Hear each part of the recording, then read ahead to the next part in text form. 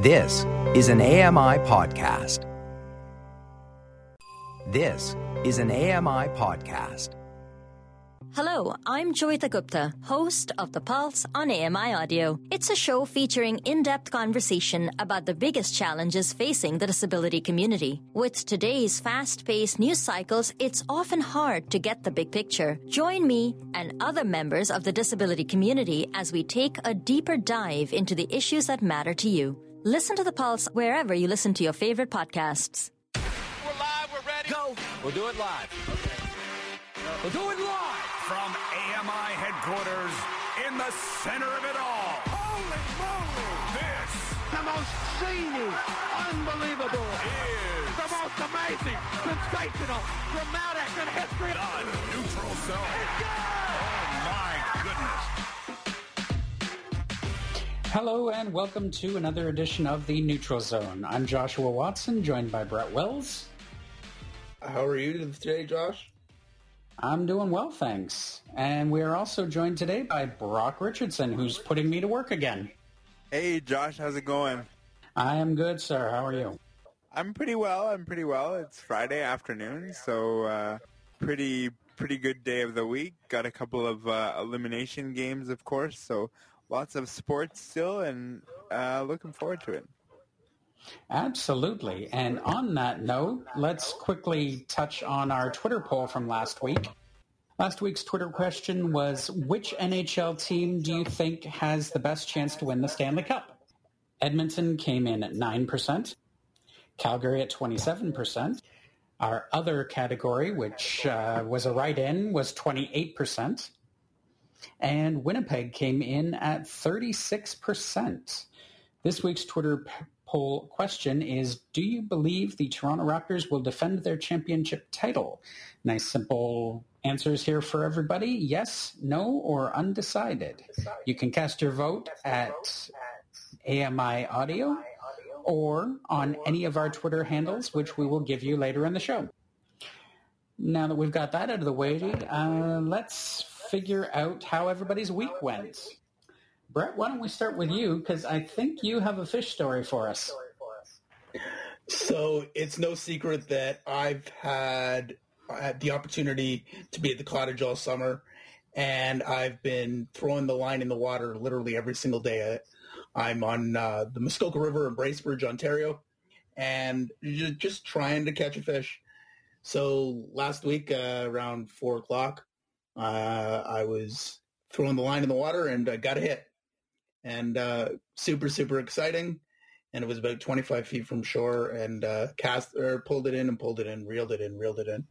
And as it got to the dock and I was yelling, grab the net, it decided to go under the dock. It came back up, shook its head, and spit the lure out. You can find the videos on my social media feed at Bretsky1984. I will put it to my other Twitter feed for the show at Neutral Zone Brett, and I will try to link my Instagram to it as well. Sounds good, sir. And Brock, what about you? My week was good, and I have to say it was the best video I've ever seen of Brett trying to catch this fish. Like, it was so close to getting to the dock, and the person behind the camera was very encouraging, and then it was like, wah, wah, wah. So it was a great video, and I highly encourage people to look at it. But my week is going well, and I'm looking forward to a great weekend ahead of sports for sure. Absolutely. So am I. I've had a bit of an interesting week. My 19-year-old car decided to quit on me this week, so I have been trying to figure out options and thankfully was able to get it fixed. But, I went till about Wednesday without really knowing whether or not I had a viable vehicle or not. And as someone who relies on a vehicle, that was a bit of a challenge, so glad that it got taken care of. So now that we've gone through all of that and we know how everybody's week went, let's get into our headlines. Yoenis Cespedes of the New York Mets and Lorenzo Cain for the Milwaukee Brewers last week both opted out of the 2020 season. For the second straight week, the NHL reports 0 cases of COVID-19. That is approximately 8,000 tests in 2 weeks and no positive results. The Toronto Raptors once again are getting very little attention in the United States. Are they the most underrated team for the second straight year in a row? I sincerely believe so. This team really can compete for another title, and that is why the Twitter poll question was designed the way it was. Major League Baseball seems to be persistent in wanting to complete its season after another week of positive tests. I certainly hope that they're able to complete their season, but if there's any more tests that come up positive, they certainly should consider just scrapping the season. Sticking with baseball, Nate Pearson of the Toronto Blue Jays made his second straight start, which was really good for the Toronto Blue Jays. Unfortunately, the bullpen could not hold it, and he still is yet to get his first career victory. And that was our headline segment for this week. Thank you very much, gentlemen. On this week's show, we chat with the program coordinator for New Brunswick Blind Sports, Simon Richard. Simon Richard. I apologize. Also, we hear from Kyle Petty, a para-athletics athlete in the shot put and the discus, on the recent announcement that he will be inducted into the Ontario Sports Hall of Fame. In our last segment, we're going to discuss the NHL and the NBA and how we feel things are going in those respective leagues. So it's going to be a jam-packed show. And as we said, coming up next, we speak with New Brunswick Blind Sports Program Coordinator Simon Richard. Stay with us. You're listening to The Neutral Zone on AMI Audio and Voices for Ability.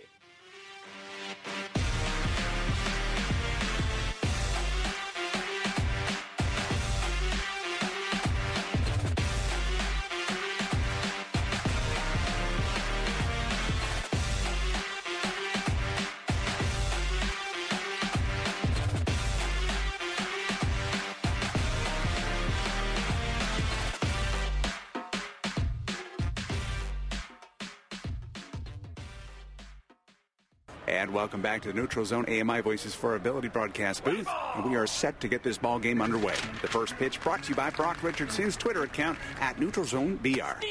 First pitch, strike. And hey, gang, why not strike up a Twitter conversation with Brett Wills from the Neutral Zone? Find him at Neutral Zone Brett. Swinging a chopper to second base, right at CP Buchanan 13. Claire picks up the ball, throws it over to first base for a routine out. And fans, there is nothing routine about connecting with Cam and Josh from the Neutral Zone. At Neutral Zone Cam J and at J Watson 200. Now that's a winning combination. And this Oregon interlude is brought to you by AMI Audio on Twitter. Get in touch with the Neutral Zone. Type in at AMI Audio.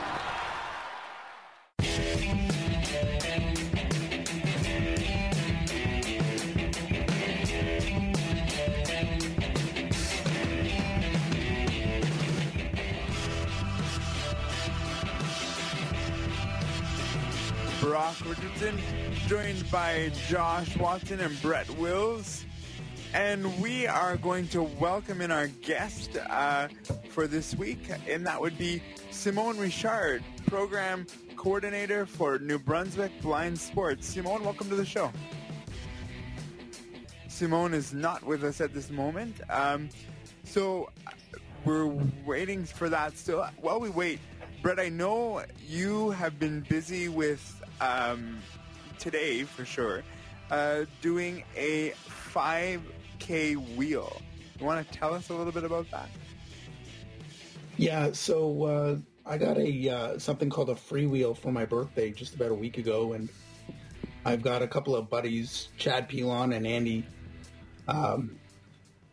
Moore. He's a personal trainer, but Chad and I got together this morning around 10 a.m. in Hamilton, and I did a 5K for the first time in I don't know how long. It's been an awful long time since I've done a 5K from my wheelchair.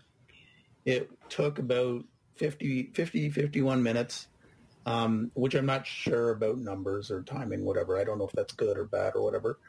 But the point of the story is that there's some awesome adaptations or devices that you can attach to your wheelchair to keep you active, to get you active. And I'm super grateful for it. I'm going to be up north for the rest of the summer, and the train's not that great, but I plan on trying to do a 5K every single day. Yeah, that's amazing for sure.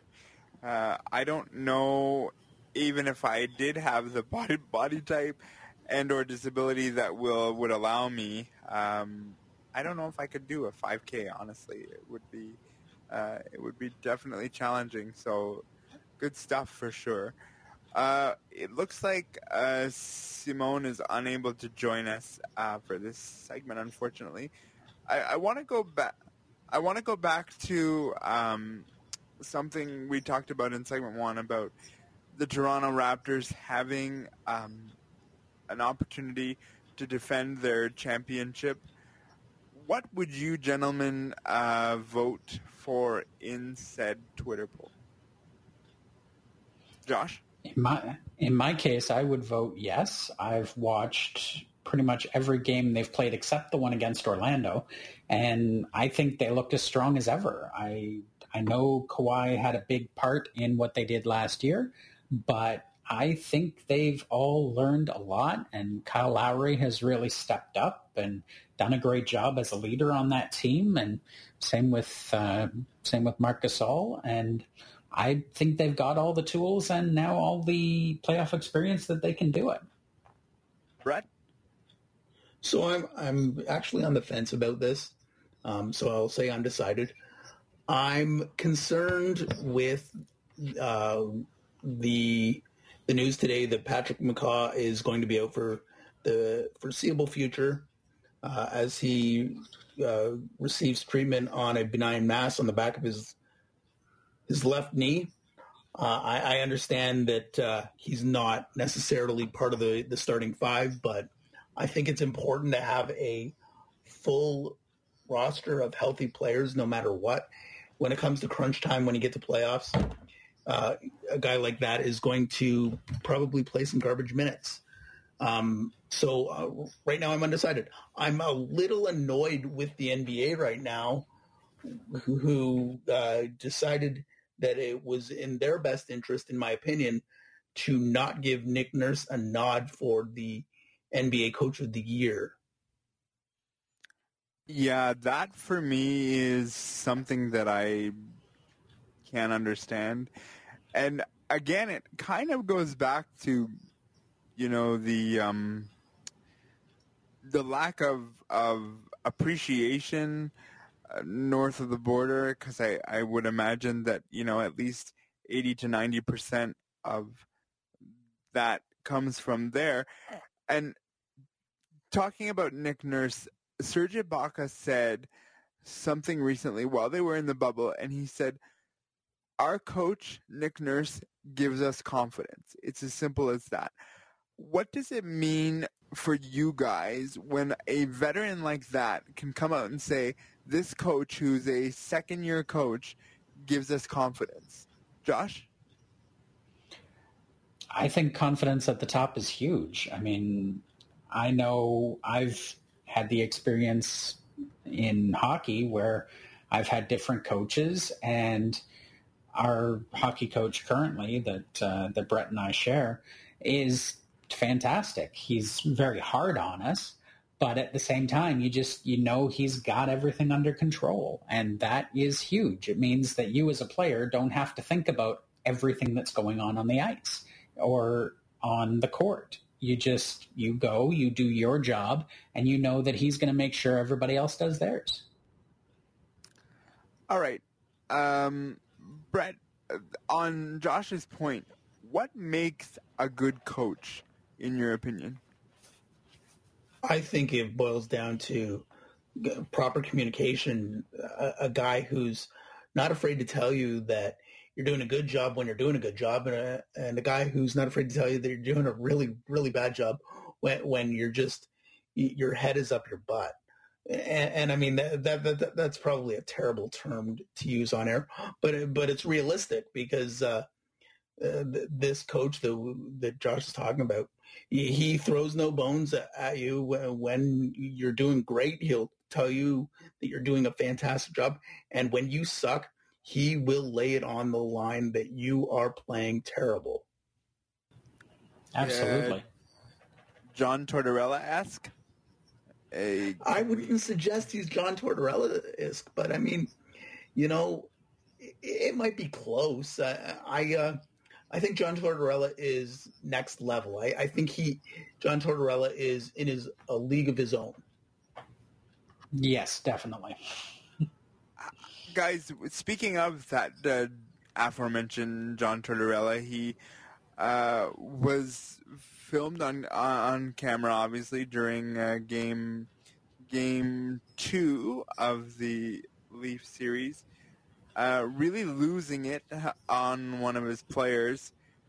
How many times can a coach lose it like that and still stand, to have the support of the room? Like, is there a number, or does it depend on the coach, Josh? For me, I think it depends on the number of times he does it. If that's his go-to is to scream at you, then eventually you're going to get to a point where you just go, yeah, you're mad. I get it. I know what I did wrong. Just shut up and leave me alone. Yeah. But if you're the type of person that you normally will try to coach someone and through and say, why did you make that mistake? How can you do that differently? But they've chosen this one time because they're under pressure and it's a high-stress moment to go off on you, then I think that's different. But what I've always heard in the media about John Tortorella is that he uses the same tactic over and over and over again, and eventually guys just get tired of it. So I think it really depends on how you use it. Screaming can be a great tactic if it's used occasionally. When it's used all the time, I'm not sure that it's a great move. Without, of course, using anyone's name, I'm not. What about you, Brett? I'm not here on national radio trying to get anyone in trouble. But do you guys prefer one method over the other, or have you had coaches in your careers where you're okay with one over the other, Brett? I've been lucky enough to have the opportunity to play for a number of coaches and experience a number of tactics. And there is success and failures in all the ways that I've been coached. So I wouldn't suggest that there's a proper way of coaching. I wouldn't suggest that there's a right or a wrong way of coaching. I think that it's a case of, and it sounds so robotic, but it's a case of knowing your audience, knowing your team, knowing your players, knowing how each individual will react to how you treat them. So sometimes you got to play good cop. Sometimes you got to play bad cop. Yeah, it's one of those things. Like, over my career, I've been lucky enough to kind of have coaches who are that soft-spoken coach, that soft-spoken voice where they're not yelling, but they're making their point known. It's kind of almost that, when your parent says to you, I'm disappointed, versus getting really angry. And I found that to be really effective over my career. I haven't had the opportunity to see different coaching styles. I've always had, the calm, cool, and collected, but they then still have their ability to get their point across. So, back on the Raptors just a little bit. How much does home court, quote unquote, really matter to you in the end, Brett?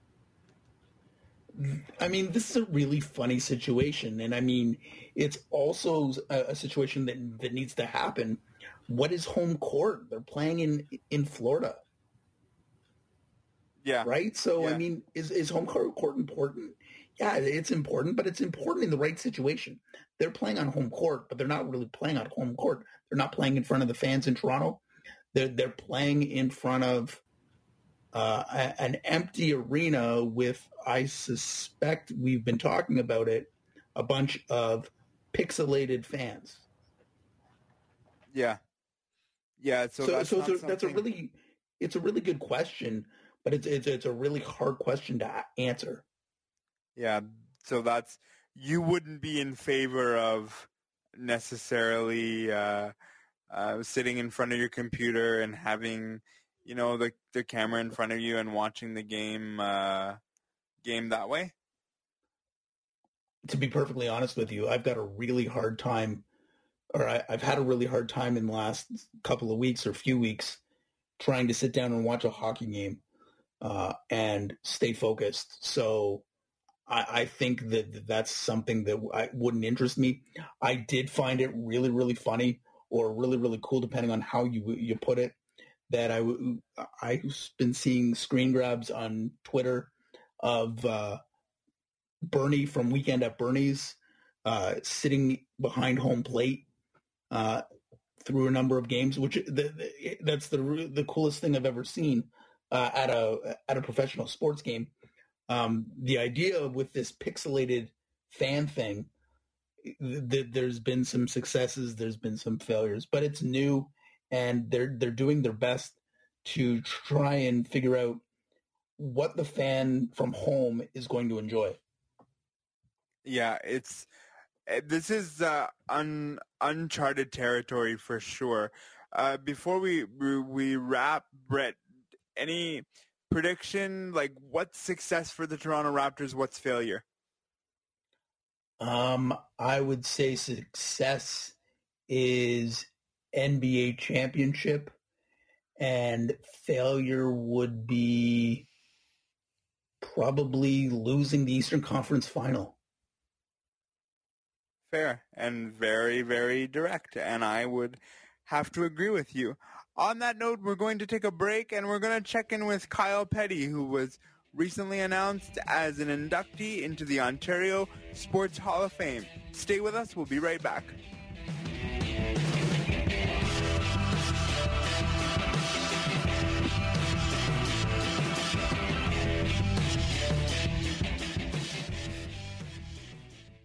If you want to leave a message for the Neutral Zone, call now.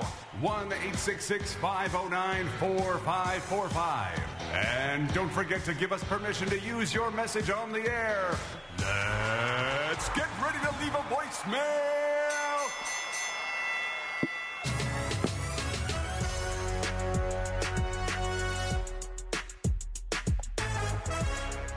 Welcome back to this week's episode of the Neutral Zone. I am your host, Brock Richardson, joined by Josh Watson and Brett Wills. Josh, do we have you back? I hope so, gentlemen. Are you there? We are here.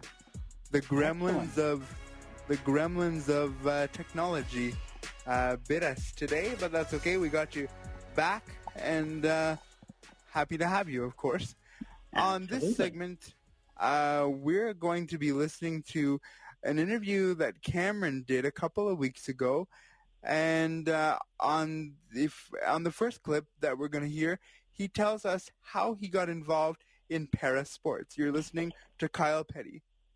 I actually started out running at first, but I did some running and shot put and discus, and then when I moved to do just the throwing events, and it was shot put and discus. So when I went to my first Paralympics, I won 2 silvers, both in shot put and discus, and then as time went on, I was getting better at shot put and discus. Everyone else was kind of catching up to me, so we had to make a decision as to which one I would focus on, and shot put was my better event.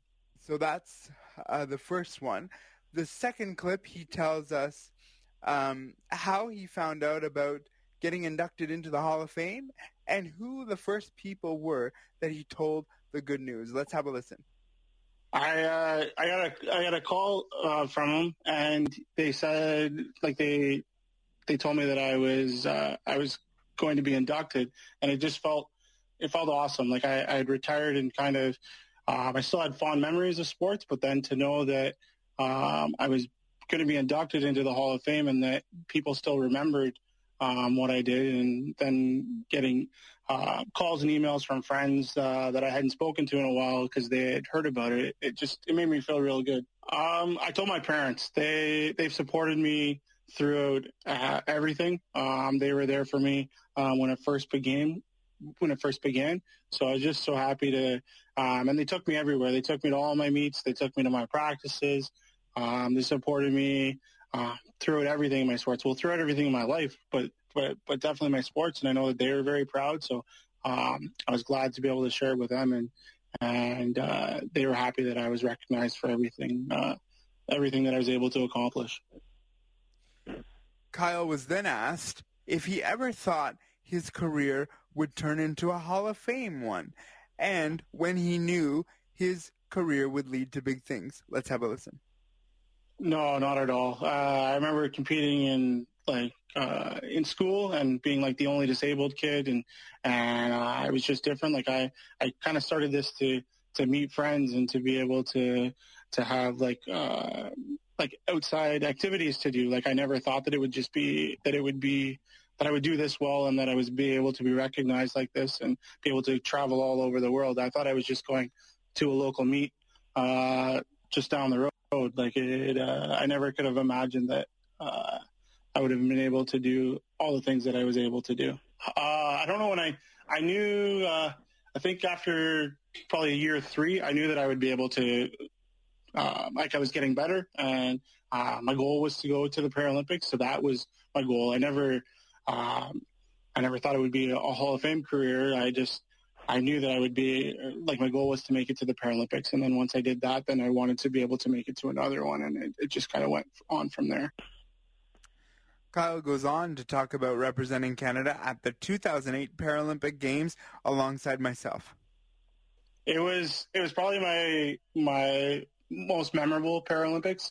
I was going in as an underdog. I just changed from throwing from a standing position to a seated position. And everything just kind of came together at that games. And then I do remember being there with Brock and going to watch him at the bocce. I always liked going to see the guys that I knew because I've known Brock for a long time. That I always liked to go to see the guys that we knew compete. So it was nice to be able to be there with him and to share the experience with him. So in my class, there was a time where you could pick to choose whether you were going to be throwing from a standing position to a seated position.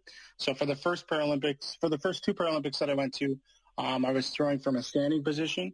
And then the classification system changed a little bit. And then I was able to throw from a seated position. So we kind of had to change a bit of my training. I had a really good coach that was really good at tie-down, coaching tie-down athletes. So to train from the seated position, I had a really good coach, and he kind of took me through all the steps I needed to do to change my training. And it just kind of all clicked at that Beijing Paralympics, and then I was able to continue on competing. Kyle talks about someone we talked about earlier, Ken Hall, who was his coach, and the influence he had on his career.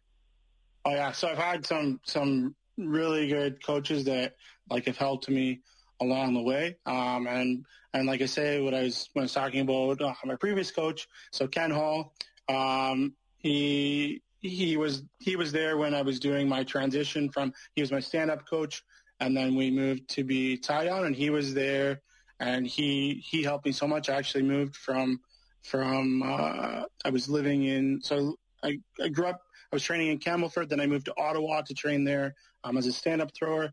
And then when I was transitioning over, I moved to Brampton because Ken was there. So Ken Hall is the coach. So because Ken was there, I moved there to train with him, and he was the one that helped me transition. And then when I've had a lot of my successes throughout my sports, I wouldn't have been able to do it without him and the great training group that we had. Next, Kyle talks about the lessons he will take from his career. I think you kind of go through where you start out and you're not very good, and then you come to a point where you're at the top of your game, and then you fall off. So you just kind of realize that you got to live in the moment, and that there always is someone better than you there. So you need to take the highs with the high, but don't get too low. When I guess at the end of your career that there will be someone that is better than you, but then you're kind of passing the torch. So I was able to train with a great group. So then as I was kind of ending my career, I was trying to help the other athletes in our group get to where I was, and to be able to go to the Paralympics and to have all those experiences. So we worked really good as a group. So I was trying to help those guys get to the level that I was at. And finally, he talks about what the future will hold after his retirement. Let's have right now, I think I'm just enjoying. I don't know if I miss the training so much, but I do miss the camaraderie with all of my teammates and all the buddies or whatever, and even going to practice and joking around and stuff like that. So I do miss that.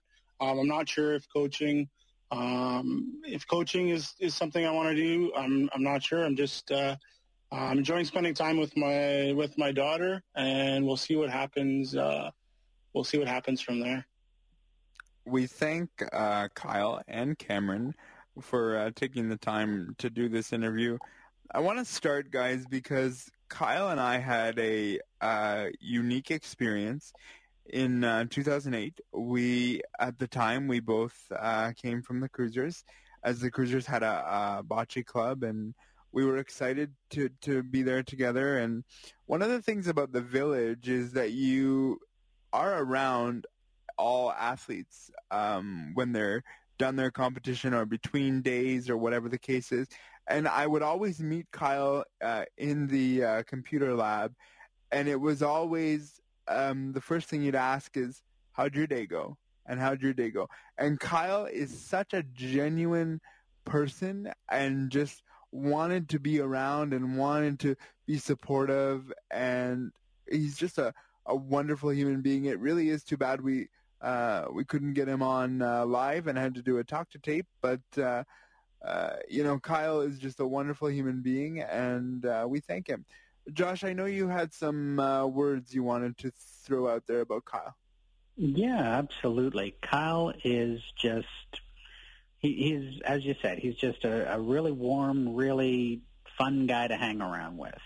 I know he and one of our other throwers would always push each other. He would always, make bets with them, trying to push them to be better and push all of us to be better. I just remember watching his work ethic when he was at practice, when he was at meets. He still is the only thrower I know to scare the crap out of me every time he went into the circle. He used to pump himself up by screaming at the top of his lungs, and I knew it was coming, and I could not help myself. I jumped every time. But it was so cool to watch him just do his thing and get prepared and go out there and throw. And he just loved to do it. And you know what? This is just such a well-deserved recognition for him. I'm very happy to see it. Brett, any comment on Kyle? I know you've had a little bit of experience.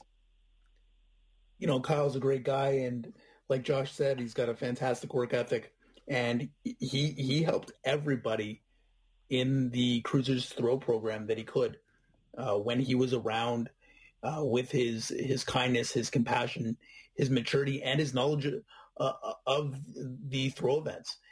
He certainly would give you advice. Even if you didn't want to hear it, he would sit you down and tell you what you're doing right, what you're doing wrong, what he thinks would help you in terms of tweaking or tinkering with how you're throwing the implement. Great guy, and I'm proud of him, and it's an honor that I get to know somebody that's going into a Hall of Fame.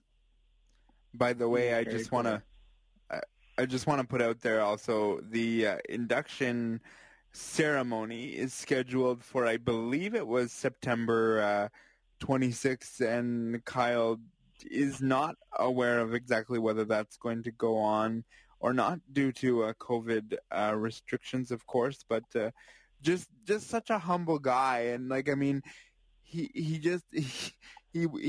wants to be happy about the Hall of Fame, but he just kind of, it's like, ho hum, I'm just doing my thing. I don't think, he's certainly through to be part of a Hall of Fame with the intention. He just did it for the love of the sport. So again, we thank Kyle for that for sure, and maybe in the future, if things allow, we'll have him on live, because he's a really, really good guy to have.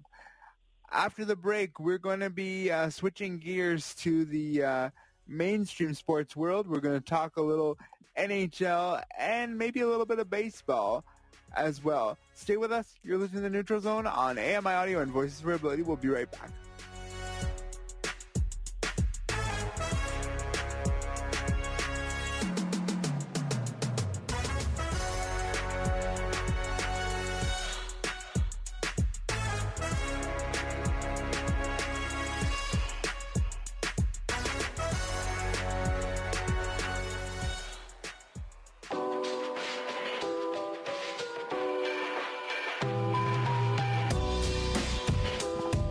Welcome back to the Neutral Zone on AMI Audio and Voices for Ability. I am your host, Brock Richardson, joined by Josh Watson and Brett Wills. Well, gentlemen, there's lots and lots of sports on right now, and of course the NHL is full swing. I'm going to just run through some of the series, and then I want you guys to pick a couple that we can kind of toss around, if you will. Edmonton and Chicago, the series is currently 2-1 Chicago. Now, keep in mind, these are best of 5 series, so first team to get 3 wins moves on. Second series is Vancouver, Minnesota. A series is 2-1 Minnesota. Third series, as we sit here right now, and the reason I say as we sit here is because the game is going on as we are coming to you. The series is currently 2-1 for the Pittsburgh Penguins versus the Montreal Canadiens. And Winnipeg loses their series to Calgary 3-1.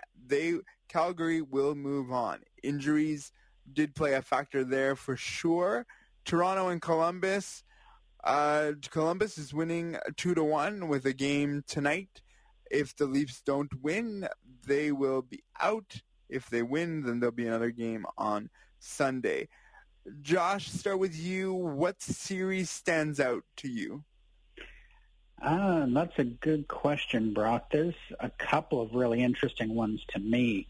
I honestly did not think Edmonton was going to have the problems with Chicago that they have.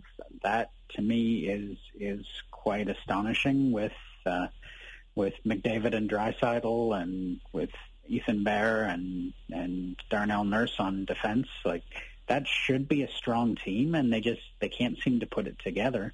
The other one that surprises me is Montreal-Pittsburgh. I mean, you've got Crosby and Malkin, you've got Tristan Jarry in goal, I guess, tonight from what I've heard, and Matt Murray, like, 2 quality goaltenders. There's an argument every year as to which one is number 1 and which one's number 2.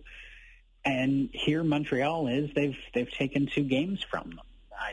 I don't know. Maybe it's being in the bubble. Maybe it's the long layoff that they're not as prepared as they should be. But I thought Edmonton would be doing better, and I thought Pittsburgh absolutely would be rolling over Montreal, and it hasn't happened. So those are the 2 that really surprised me.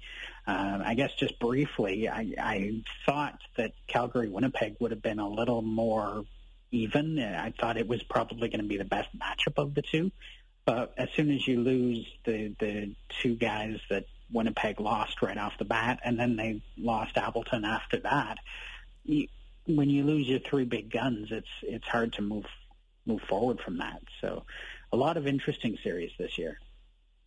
I just want to correct myself because one of our listeners told me that I made a bit of an error.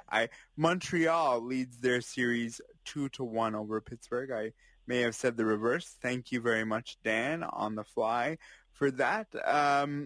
Brett, series that stands out to you? I'm really, really impressed with Vancouver playing Minnesota right now. Yeah, Jakob Markstrom shutout the other night, and Brock Besser with the game-winning goal in the shutout scored on the 6th anniversary of his best friend's death.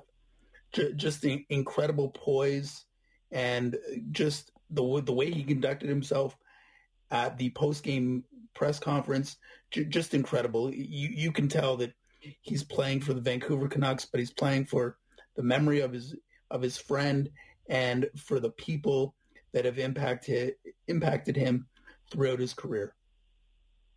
Yeah, it's pretty cool when you see that happening live, for sure.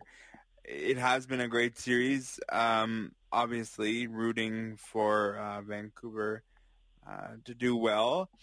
The series, I want to focus on a couple, but I want to give us a little bit of time on this one. Calgary-Winnipeg was riddled with injury. They had Patrick Laine and Mark Scheifele injured. Now, here's where I want to go with this. Mark Scheifele was injured by Matthew Tkachuk of the Calgary Flames. For me, what looked like sort of an accidental, play, his skate kind of got up there and got him in the back of the leg, just a little bit. And then after the game, I think that was game 1 or game 2. I can't exactly remember, but it was one of those two that there was. And then Paul Maurice came out and called it a dirty, disgusting hit. Direct quote. I don't know if I agree with this. I know that Matthew Tkachuk has had some challenges with disciplinary actions, but for me, I think this was a little overboard. I'll start with you on this one, Josh. I understand why you think that, but honestly, you got to think of it from a competitor's point of view. It's gamesmanship. That's all it is. What's his name now? Paul Maurice is one of those guys. He is going to defend his people, and if he can do or say or make a scene in the media that's going to result in the best player on the other team getting kicked out for even one game, of course he's going to do it. It's gamesmanship. It's trying to give your team an advantage. I understand it. I do tend to agree with you in regards to the hit. I think it was more accidental than he made it sound, but it's absolutely gamesmanship. I am not going to sit here and try to tell anybody that if the shoe was on the other foot and Matthew Tkachuk was a Winnipeg Jet, that Paul Maurice isn't going to sit there and defend his player up and down. It's gamesmanship. It's trying to get somebody kicked out because it gives your team an advantage. Brett? Listen, Matthew Tkachuk is a great hockey player. He backs up his skill with quite a bit of toughness. That hit wasn't dirty whatsoever. Paul Maurice, we had him here in Toronto, and when we had him here in Toronto, sure, it was nice to hear that he backed up his players when they got hit or hurt or whatever. But it's lip service, and it's ridiculous. It was a clean hit. It's terrible that Scheifele got injured. I'm reading something about an ACL. But it is what it is. It's hockey. It's a tough sport, super physical, and accidents happen. Nothing more than just an accident on a clean hit. Brett, is this a case, though, where Paul Maurice is looking at the track record of the player and saying, this is intentional because look at his track record in the past. You know, I can say that he's looking at his track record, and when he's looking at his track record, he's making an observation based on the hit that he's lost one of his best players, if not his best player. But again, the fact of the matter is that it was a clean hit, and you have to look at it on a case by case basis. You can't look at a hit from a player that has a history of doing this all the time. There's a lot of instances where you can and you should, but if you make the assumption right away, you're losing sight of the broader picture, in my opinion. Yeah, I agree with you, but I also sort of agree with the point of view where your player needs to be defended by their coach, but there becomes a point where you need to stop, and I think classifying that as a, quote, dirty, disgusting hit is a bit far. I understand a bit of the gamesmanship, but I think it's a bit far in this situation because you're calling out the character of an individual, and you really don't know the character of an individual, even if they did have suspensions throughout their career. I just want to touch briefly on one series, and I know some of the Montreal fans out there will be impressed when I say this, but I really, really, really would like to see Montreal make it through to the next round. They deserve it. Do I think they're going to go very far once they get there? No, because they're going to be very reliant on Carey Price to get there, but in a best-of-5 series, have at it and get there. I'm rooting for them, and, let's see what they do. We got 4 minutes left, and I told Brett we wouldn't touch on this too much because it pains him. Let's talk a little bit about the Toronto Maple Leafs and the Columbus Blue Jackets. That series is 2-1 with Game 4 coming up at 8 p.m. Eastern. Josh, I'll spare Brett for a little while. Thoughts? Thoughts are Toronto better wake up. I mean, I've watched the series except for part of the game last night because I had to work, but I came home in time to watch them cough it up. And I mean, to me, there's too much cute passing going on. There's not enough shooting. There's especially last night, there just wasn't enough gas pedal. You've got a team that relies on momentum. They have got to be kept in check. You've got to score first, and you've got to score often, and you've got to show these guys that they don't belong here, and you do. But I don't see that happening. And if they don't figure it out, Toronto's going to be on the wrong side of this, and I don't want to see that. I'm a Toronto fan, I admit that, and I don't know if they play the way they did last night, whether they have what it's going to take. Brett, we got about 90 seconds. I know this pains you. Give me quick thoughts. How many times in a decade can you cough up a 3-goal lead in the playoffs? It's absolutely ridiculous. It's disheartening. It's disgusting. They need to pull their head out of their butt. I'm a blue and white fan through and through, but the other night it was just absolutely disgusting, and they better wake up. Wake up, Toronto Maple Leafs. To answer your question, how many times you can cough up a 3-goal lead in a decade, apparently the answer is 2, according to the Toronto Maple Leafs. So, again, the game goes tonight at 8 p.m. The Montreal Canadiens are on the television right now, and they should be approximately in the first intermission. I don't know the score at this moment, so check your local listings to find out where it is and what the score is. That is the end of our show for this week. I'd like to thank Josh Watson and Brett Wills. I'd also like to thank our technician for today, Nazreen Abdel-Majid, and our regular technician, Matt Agnew, who will return next week. Our technical supervisor is Paula Deneen. And our manager of AMI Audio is Andy Frank. Tune in next week because you never know what happens when you enter the neutral zone. Have a great weekend, and we'll talk to you next week.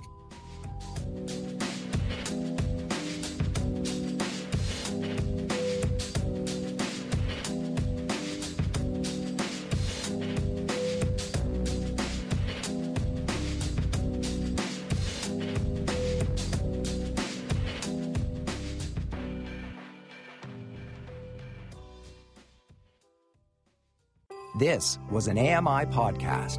For more accessible media, visit ami.ca.